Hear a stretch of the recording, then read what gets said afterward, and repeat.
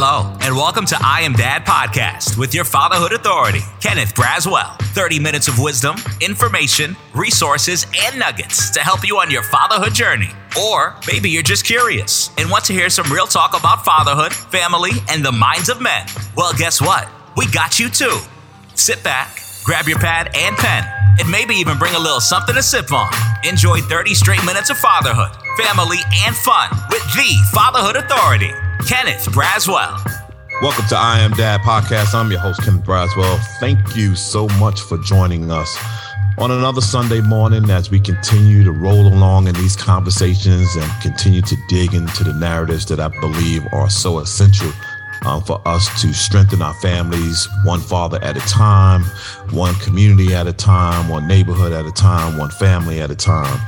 And so I am always overwhelmed by my guests who bring such a wealth of content and information, particularly when I get a chance to bring friends that I've been, connected to, not only in friendship, but in this work for such a long time. And so that I can tell narratives that I don't have to validate myself. I can say, see, I told you I was with him. Yes, we did this, we did that.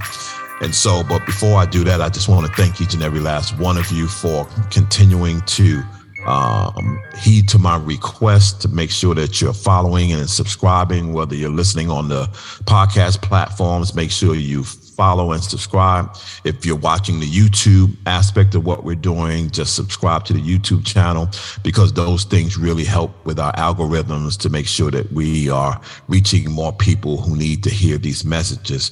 As a result of that, you know what's driving it. We got the word some weeks ago from FeedSpot, which is a national analyzer of podcasts around the world, over 2 million. They categorize podcasts, and dad podcasts is one of the categories that they look at.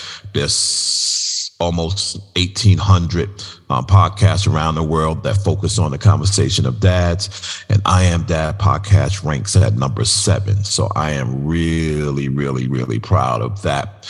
And it ranks across several categories. It's not just subscribers and followers. It's content, quality, consistency, social content, a bunch of different categories that they rank them in. But the category that we're not doing the greatest at is subscribers and followers. And so if we can get those numbers up, who knows? We might be able to crack the 5 spot, the 3 spot, maybe even the 1 spot, if we can really elevate this conversation and help us move this conversation not only across the country, but across the world. And so, but my guest today is a longtime friend.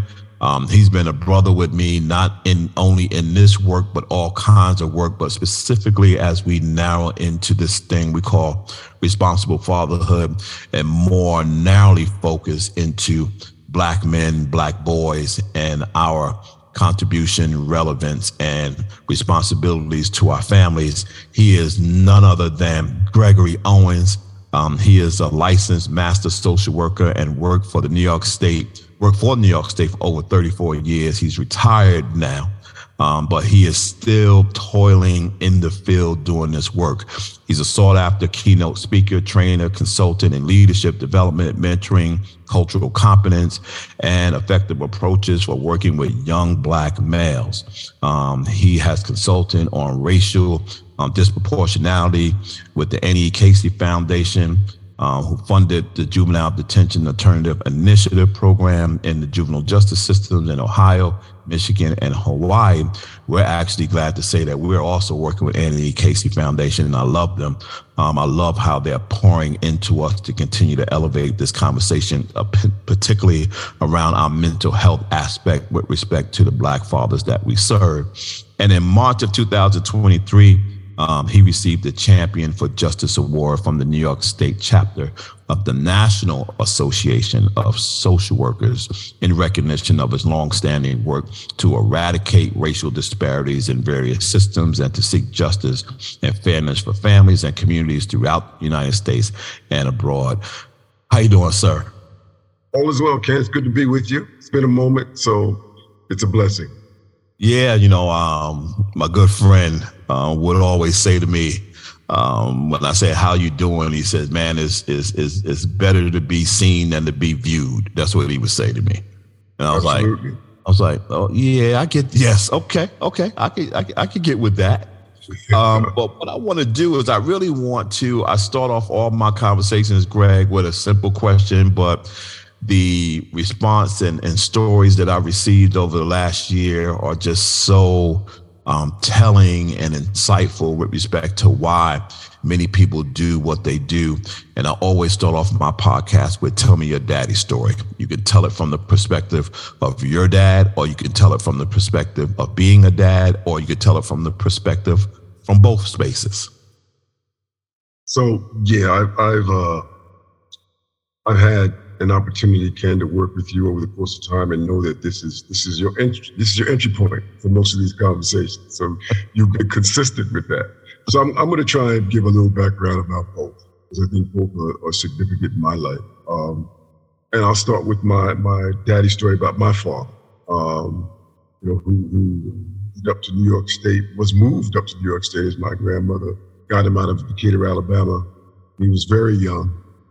Moved up to White Plains, New York, finished high school there, then went back down to Alabama to finish college at Talladega, then went on and became a dentist at a very young age, so young that we ended up having to take him back to Talladega to actually walk a graduating class about 20 years later, because he left before he could actually walk the class.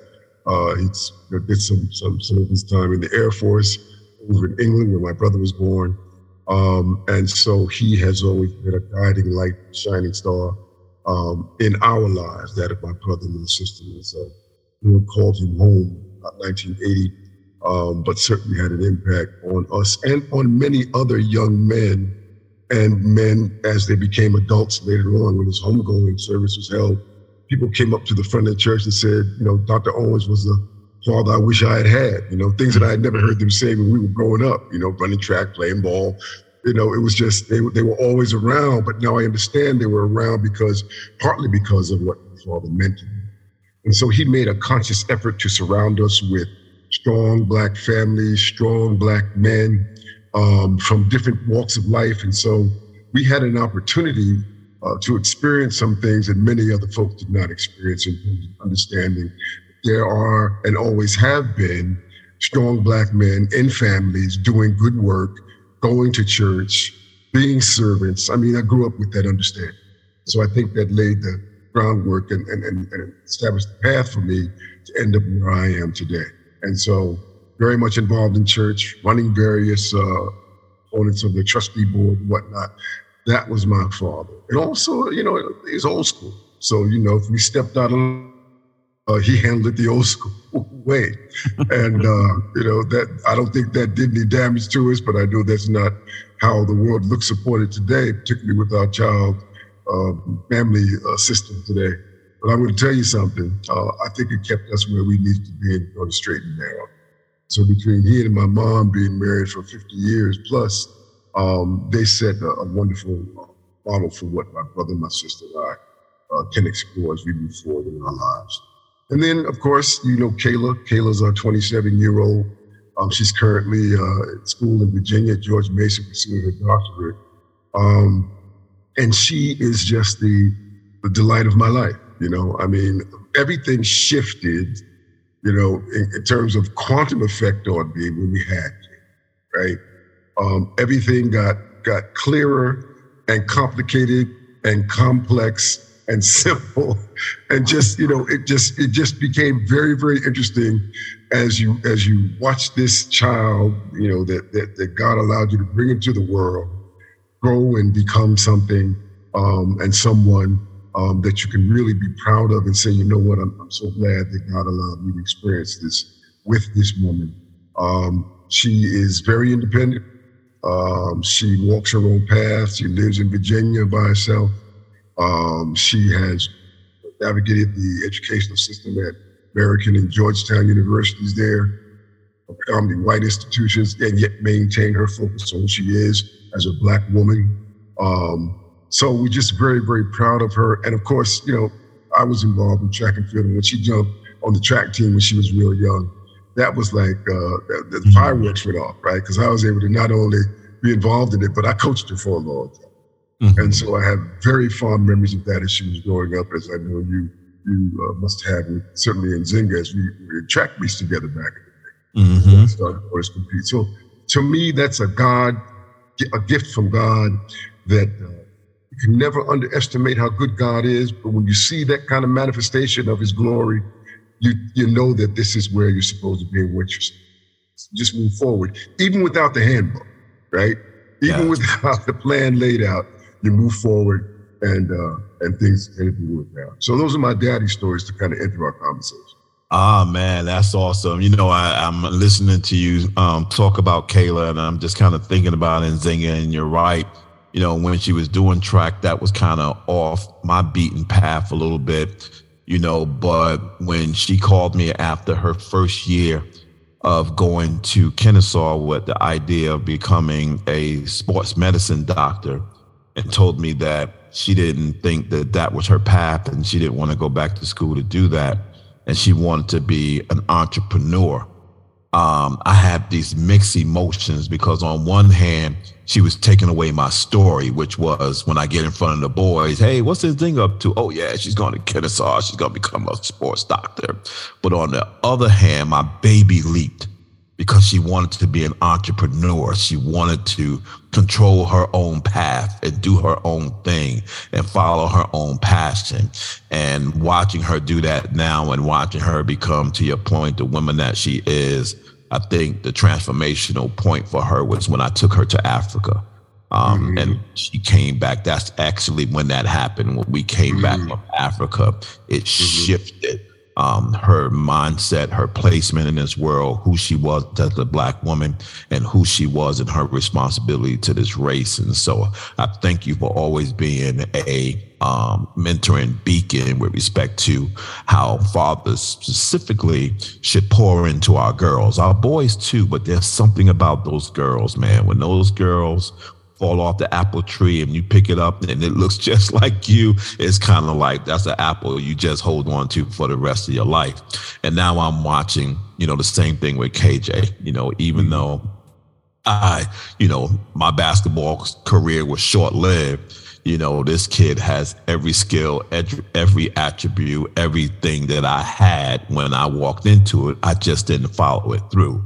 And now I'm watching him follow it through and looking at him and in an odd way, living vicariously through him because I'm what would have or could have happened for me if I would have took that route. It just wasn't my route. This was my route, but God is now allowing me to relive it, re-see it, know why he did what he did for me, because he wanted to do what he wanted to do for KJ in his way. And so thank you so much for everything that you've done and all the places that I followed you throughout your career. But the second thing is walking into this space of social work. And so for many people who get into the work that they get into around social work, there's always a driving factor into that, because most people just don't wake up in the morning and say, I want to be a social worker. Something drives them into doing that. What was that thing that drove you into wanting to be a social worker? I think it was a combination of watching things that my family did.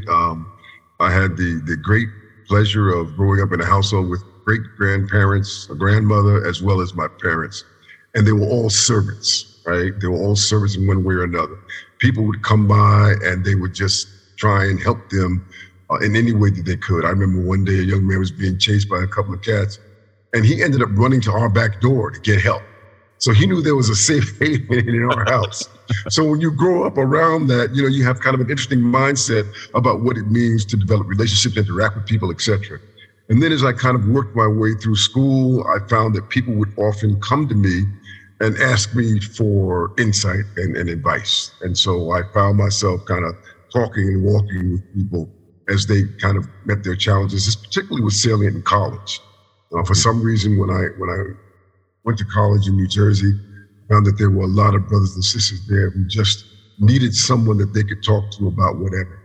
And so that began to push me in the direction where I said, well, you know, sociology, psychology, you know, what am I going to do with this here?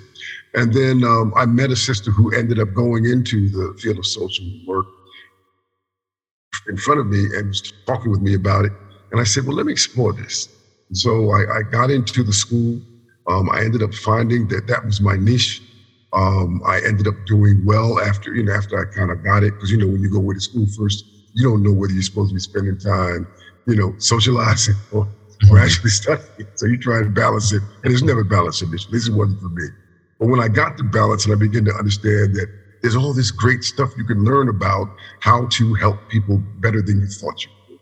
And then I had the pleasure of being in a school where they focused on institutional racism as well as social work theory and practice. And now lights are going off. And I'm beginning to understand things that have happened in my life that began to make sense because there's a theoretical underpinning to it.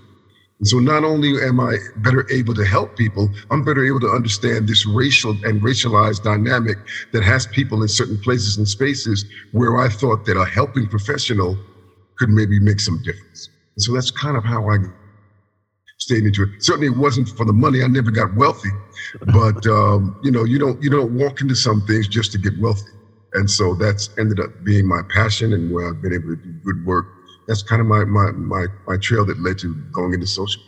And then for you and I, we intersected before we actually began to work together in this space through another profession. And I'll come back at that one at the end of the show, because it's just, as you can hear his voice, Pete, you will kind of know where I'm headed with this. And people say the same thing about me. I don't hear it anymore, but people definitely hear it when I begin to talk. They're like, hey, wait a minute, you used to, but we'll get there.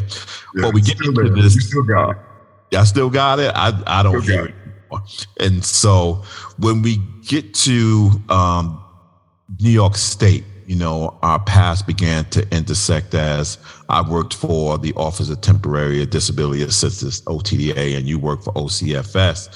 And I walk into the space and walk into this position of being the director of the New York State Fatherhood Initiative. And you're doing a similar work in what I always call the sister agency to OTDA, which I always say that OTDA was tasked with taking care of the adults. OCFS was tasked with taking care of the children.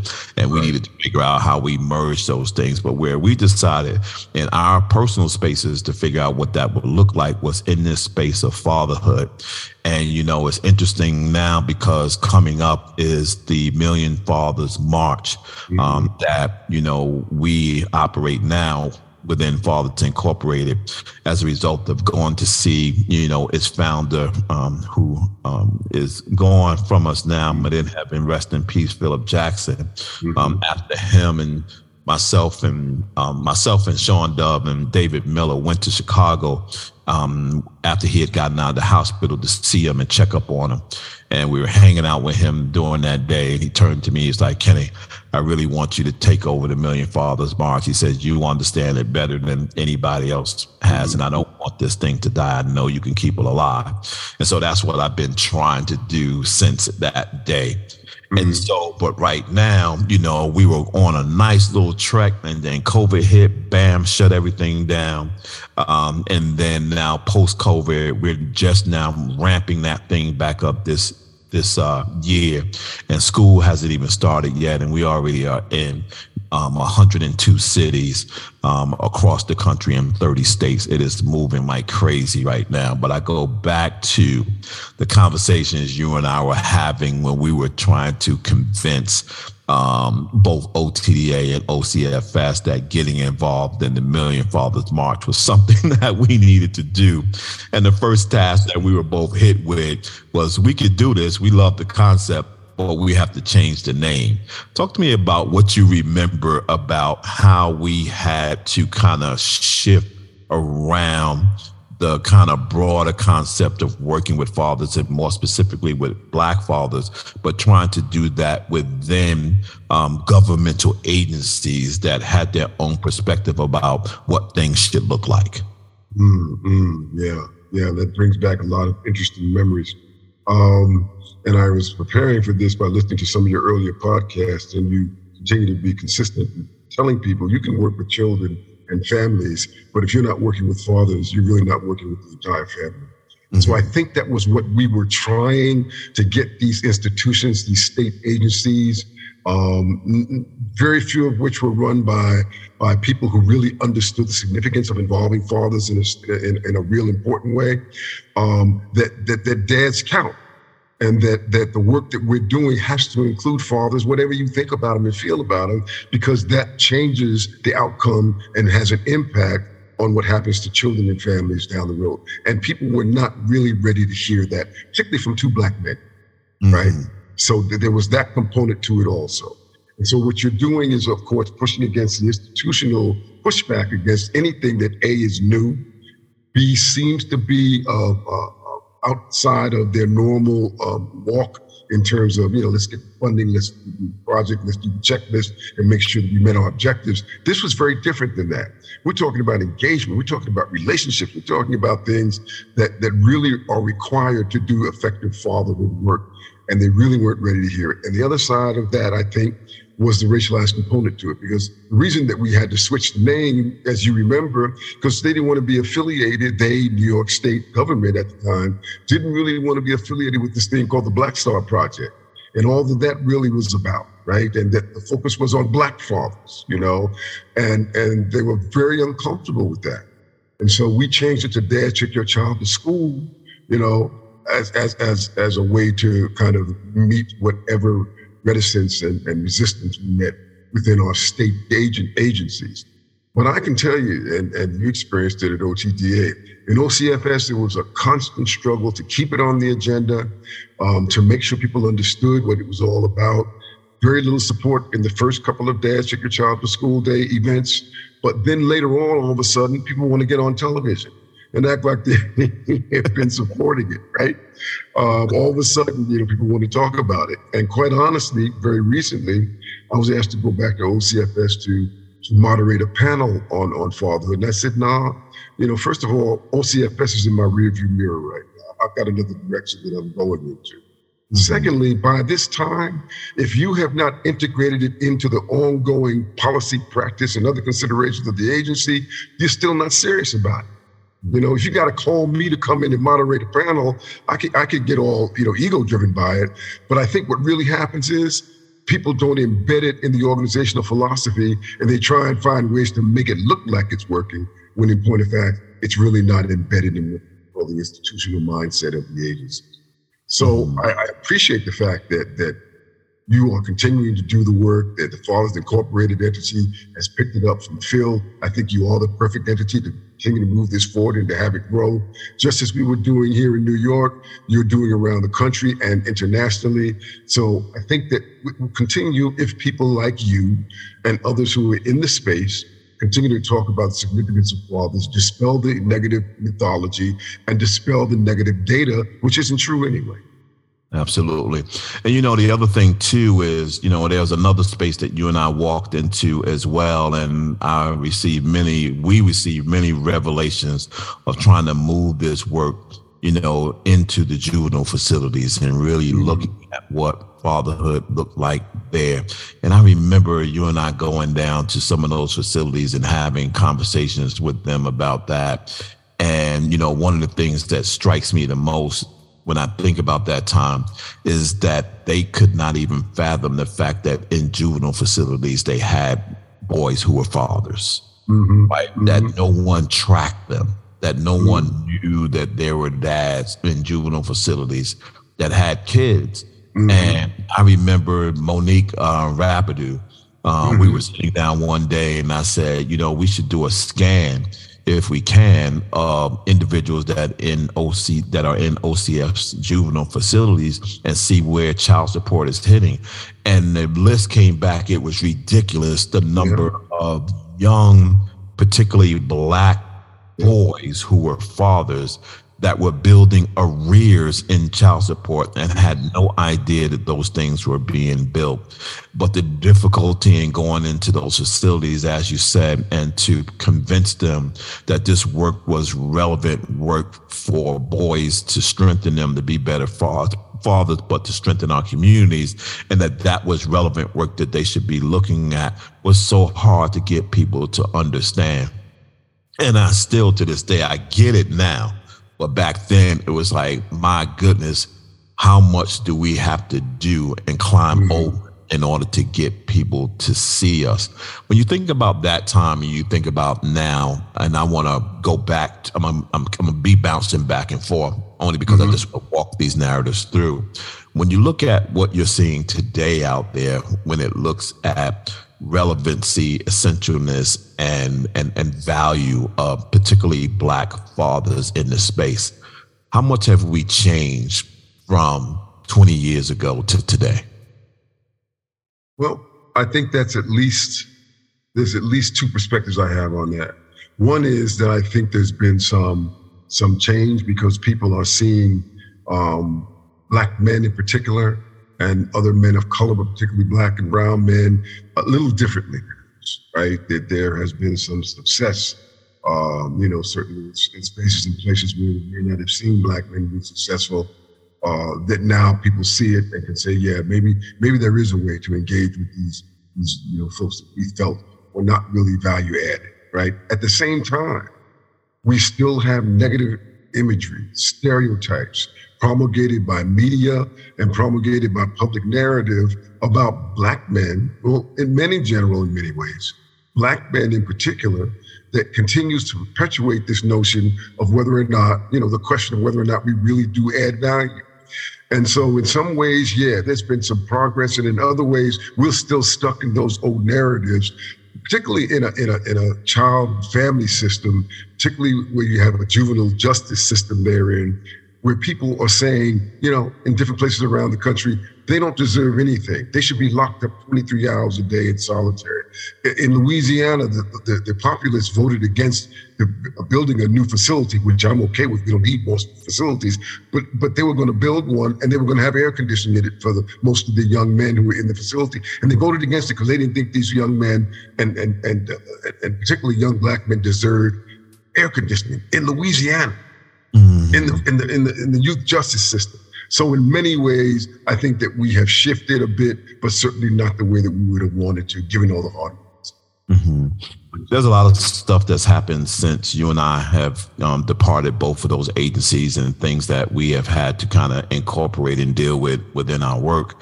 One of the issues and one of the things is race, but within this conversation of race, we have kind of watched the stories of people like Trayvon Martin, Mike Brown, Walter Scott, Freddie Gray, and the names go on and on and on and on and on. And some sisters are in there as well. Yeah. When we look at this work today, and one of the stories that I always mention to people, Greg, is this kind of mental health component as it relates to grief. And the grieving process over our fallen men. And I know that you are now getting into the space of healing, right? And so you got this grief thing happening on one side and the necessity of healing on the other side. But people don't have time to heal because they keep having to constantly grieve over what's going on. How much of your work now that you're beginning to move in this space around healing is going to help us impact what's happening with at least the mentality, well-being, and mindfulness and mindset, of our families? So I have had the pleasure of being certified by Flourish Agenda, Dr. Sean Ginwright's program, which has healing-centered engagement as one of the ways of dealing with the trauma that is persistent for many of our people, right? And so it's a bit different than trauma-informed care, because that really speaks to episodic kinds of trauma that can be dealt with maybe clinically, but doesn't get to the root causes. So when I now incorporate this notion of healing-centered engagement, it acknowledges the fact that the grieving process and the trauma is not episodic. It doesn't have an endpoint. It is ongoing, like revving your car 24 hours a day. So things are going to break. That's where harm comes in. And so what we need to do is implement a different worldview about what healing looks like. And that grieving may be an ongoing proposition. On the other side of that is this notion of what does well-being look like? And realizing that, young people will tell us, I'm more than my trauma.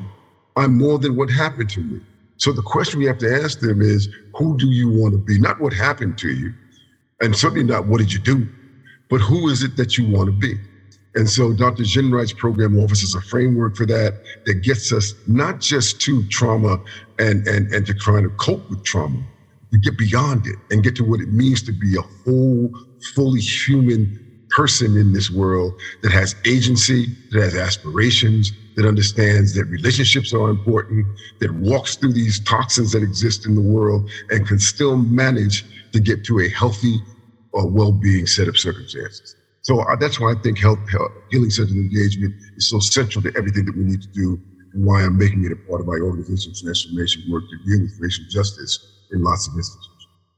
Yeah, it's so critical because literally just yesterday I was having a conversation with someone and I posed this to them, and I'll pose it to you and you tell me what you think about this. And we were talking about this incident in Montgomery, Alabama. Mm-hmm. And my comment was, and I'll tell you who I was talking about because he wasn't mine. I was talking to Bishop Ferguson about it. Mm-hmm. And him and I shared the same kind of thought. And I said, I'm numb about it. I said, I'm not rejoicing because of some notion of we finally got them. I'm not horrified by what I saw because to a certain extent, I'm a little desensitized to stuff like that.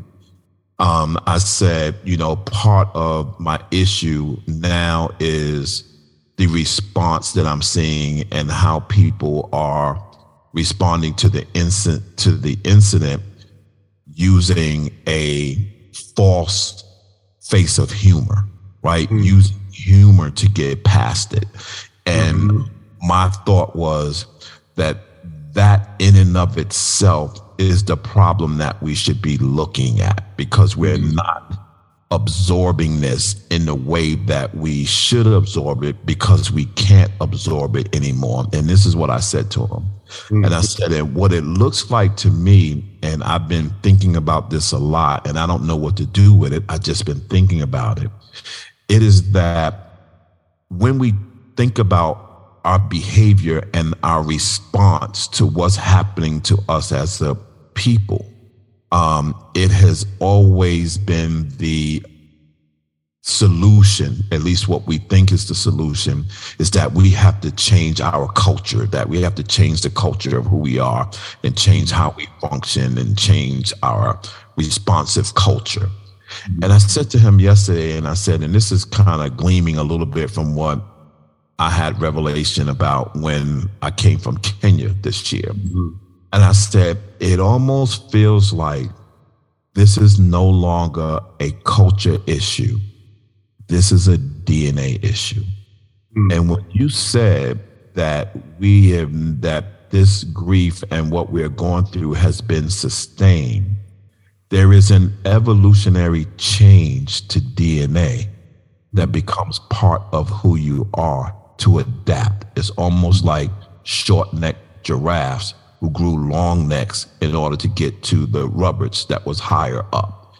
It almost feels like today that our responsiveness to these kinds of things, particularly racism, has now become part of our DNA, which makes it much more difficult to impact and change than it is to change culture. And I don't know if that makes sense. It makes sense in my head. Now, what do I do with that? And how do I impact it? And how do I get past that? I have absolutely no idea, but it is at least how I'm seeing it. So, yeah, I think that there are a couple of things that are really important from what you just said. There's climate change and culture change. I have always been a proponent of changing climate because culture is so hard to change. Culture is the history and the backdrop and what happened that caused us to be where we are. So people who want to be culture change specialists have to deal with all of that. And most people think, well, I come in here and I'm going to change the culture. You have a better opportunity to change the climate by changing language, by changing relationships, by changing how we feel about one another. And that can lead to a different reality than you do about changing all the things that happened that caused it to be this way.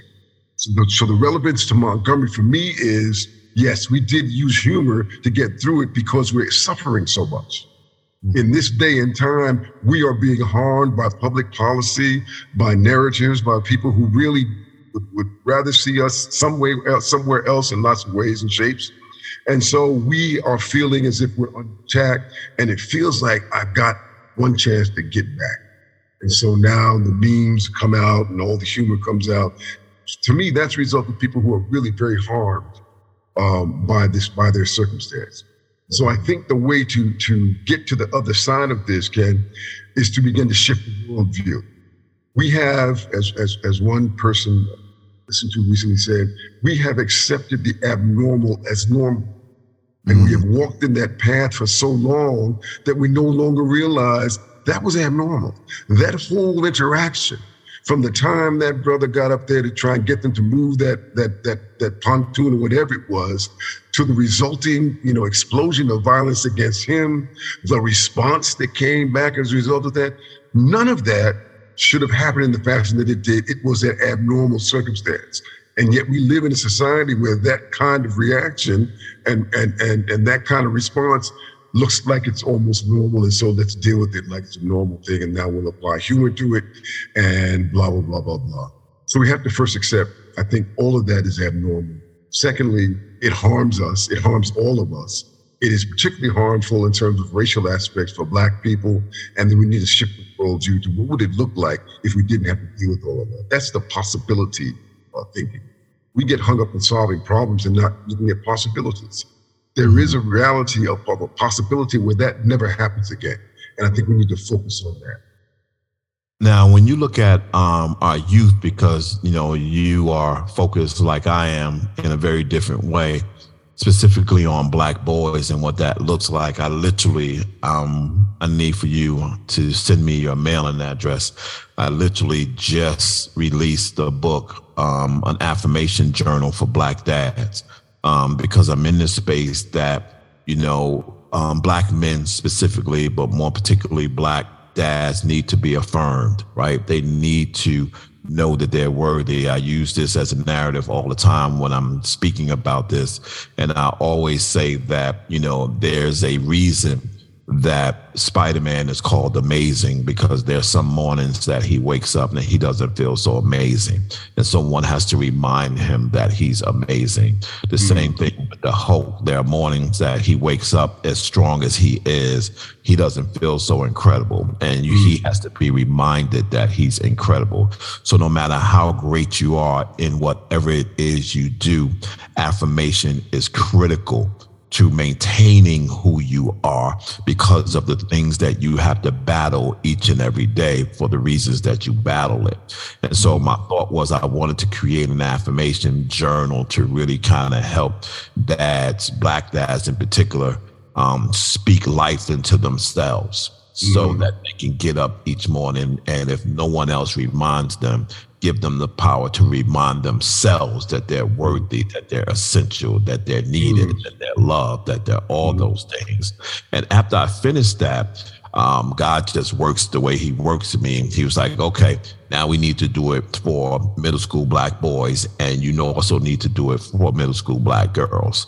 And so those two will be out in June. So I'm moving in this space of affirmation. So I really want to connect with you on this healing thing, in this healing space, because I really believe affirmation is part of that healing process. That's one of the things that when you talk about changing the climate, you change the climate by what rolls off of your tongue in the morning, particularly when you're speaking to yourself. And that have to reimagine a language that we speak that affirms who we are, even within the situation that we're in, so that we don't succumb to the constant bombardment of traumatic episodes and traumatic consistency that we have had to deal with, over the course of time, because at the end of that line is our children's children's children.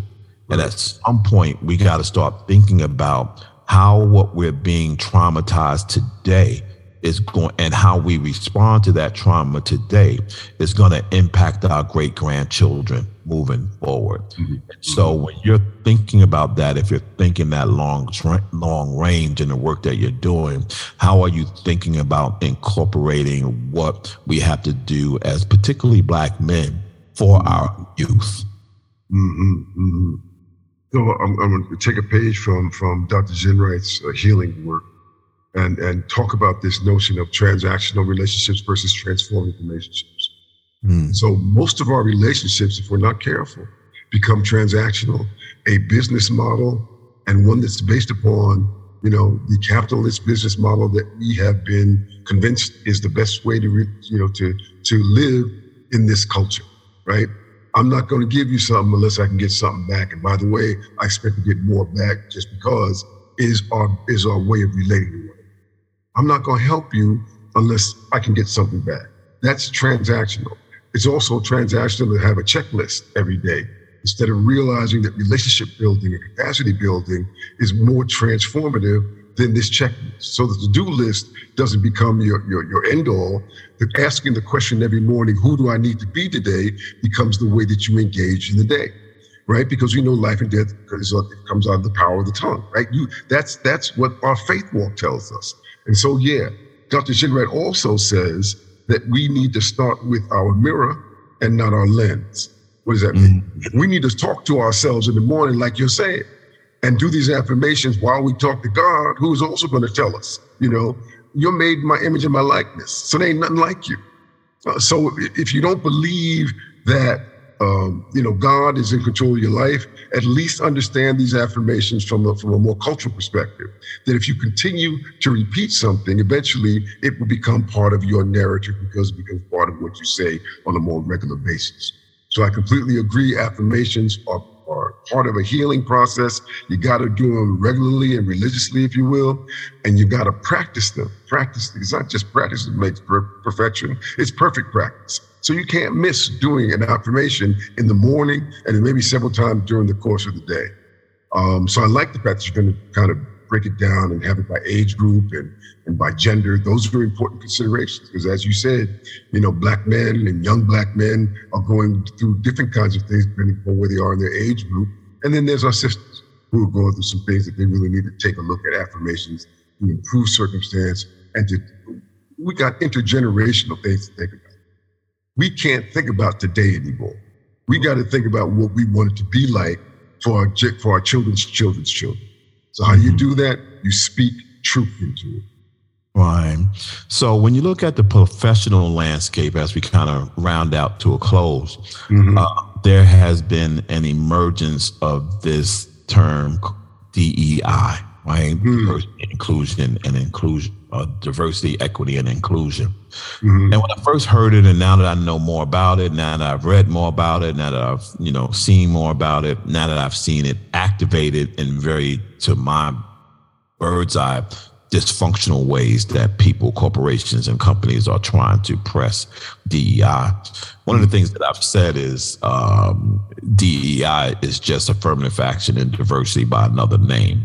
It's a thin veil of the right terminology to use to hold back the resistance to the current situation of oppression within the corporate and upper control structure, right?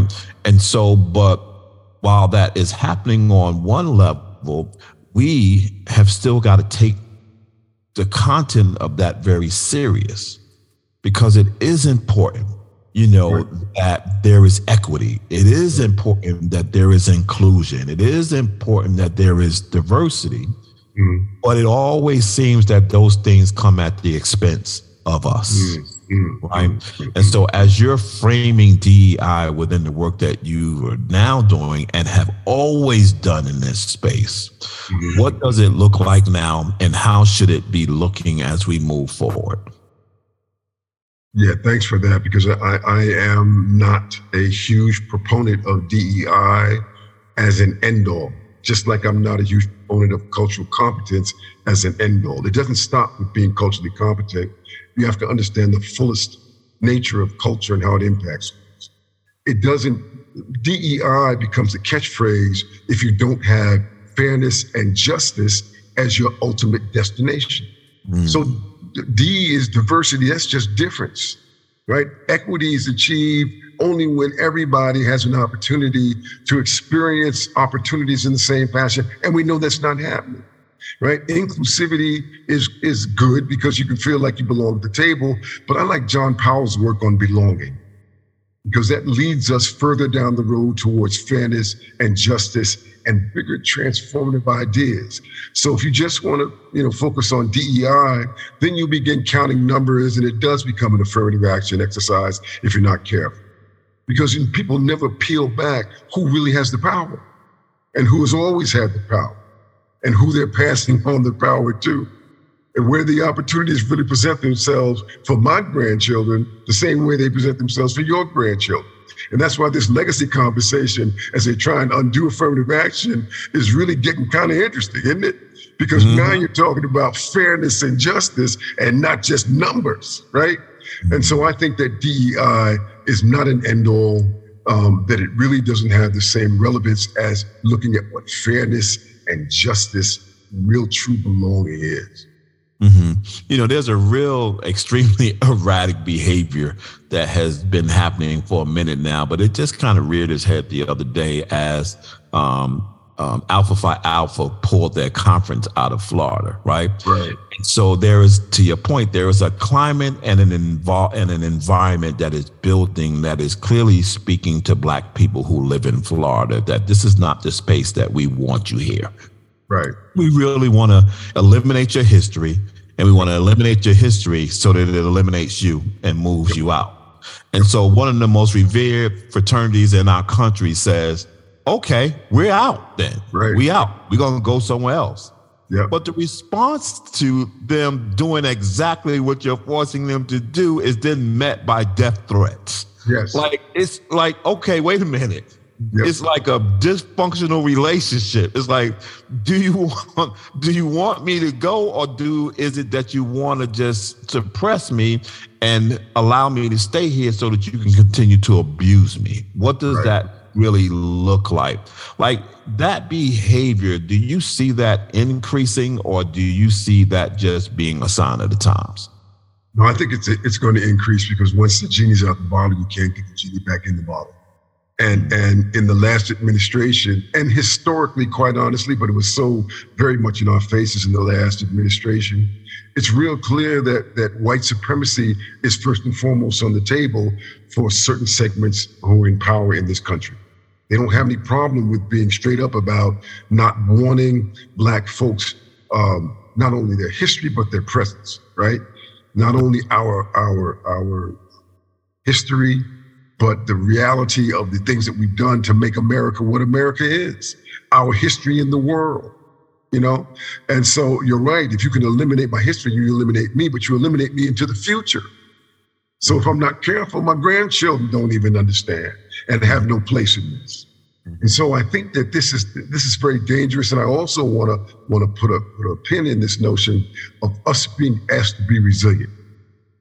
We don't need to just focus on being resilient. We need to move through resilience, which in many people who are in this space that you and I work in understand that resilience can sometimes be seen as asking us to suffer with nobility, right?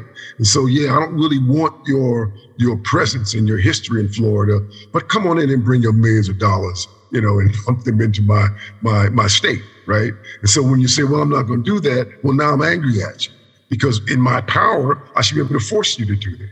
And so we've got all this going on that I think is just going to manifest itself more until we make that turn and get back to some sense of what is normal. All this is abnormal behavior from abnormally behaving people. And so until we call that out and say, you know what, not only is this abnormal, but it's harming the entire environment. This entire country is suffering as a result of it. And our place within the world is suffering. And by the way, your children will be suffering too. I think this thing goes down a very bad path. Wow. Man, Brother Greg, thank you. You always fill my soul with, I done walked away with a whole bunch of things I got to now think about, but we'll be talking, because I think there's some spaces that I want to bring your voice into. There's some spaces that, there's some things that I want to do, and some ideas that I have about some things in these spaces that I think would be incredible for us to be able to start moving around the country. The last thing I wanted to just kind of bring up was something I talked about earlier, and that was one of the intersections of our relationship going back now 20 years, and that is radio. We both were radio personalities. We love radio. Yeah. We worked for the same radio station. We did our thing. Do you ever miss it? Oh my gosh, yeah. Someone just asked me that the other day. And I told them I would still be doing it if they still had a musical genre that I could really manifest my talents in, right? And so, they asked me for a second if I wanted to do something in country western, and the station flipped over here. And I said, I'm not a country western DJ. I don't do that stuff, right? And I really, at that point, had kind of moved beyond the hip hop stuff because I was kind of aged out of that in terms of, what my voice would have sounded like on the air. But I got to tell you, those 9 years was a wonderful experience. I met some incredible artists, learned a lot about the music and the industry. And so the short version is, yes, I do miss it. Yeah, I had a chance. I was at an event in DC this past summer and was on this platform to, talk about fatherhood and a couple of other things at the Department of Education. And I told Dr. Q English, which is someone I need to connect you with, powerful sister. Oh my goodness, she is powerful. But anyway, she put this event together. I never paid attention to the flyer. She sent me the flyer. I got the flyer. I was like, all right, yeah, I'll regurgitate it. I'll put it out there. I never read the flyer. And someone DM'd me and said, yo, that's dope. Like, you on a panel with Kim. And I was like, Kim who? It's like, Kim, like K-E-M. I was like, what panel you talking about? Wow. It's like, I'm like, what panel you talking about? They're like, the thing you just posted. And I went and looked at it, and there he is, like K-E-M, along with A.R. Bernard, Otis, all these, these like the power people. Yeah. I never looked at it, paid it any attention. So now I'm in the room with him, and I'm looking, I'm like, dude, you don't even understand how much your music brought me through sometimes I needed to get through, and how, I met you before you became who you were in a hallway in Washington, D.C. at a YMCA conference when he was selling CDs out of his trunk, and we had a conversation about that. He was like, oh my God, I forgot about that. And we're talking, and I was like, and here you are in front of me. And I said to him, and my wife had just taken me to a concert to see him in Atlanta. And so here he is in the room, and he is telling his story about his challenge with depression and being a dad. And it all came full circle for me. It was kind of like, whoa. Like, you look at these individuals a certain way because you sat there behind this mic and you played their music, you sing their songs, and you resonate with what they're saying. But one of the things that I never paid enough attention to, that you listen to the lyrics of the hit songs, but you don't listen to the lyrics of those songs that they put their 10 toes into. Yeah. And so when he tells a story and he attaches it to a song, then I go back and listen to the song. I'm like, oh my God, I missed that.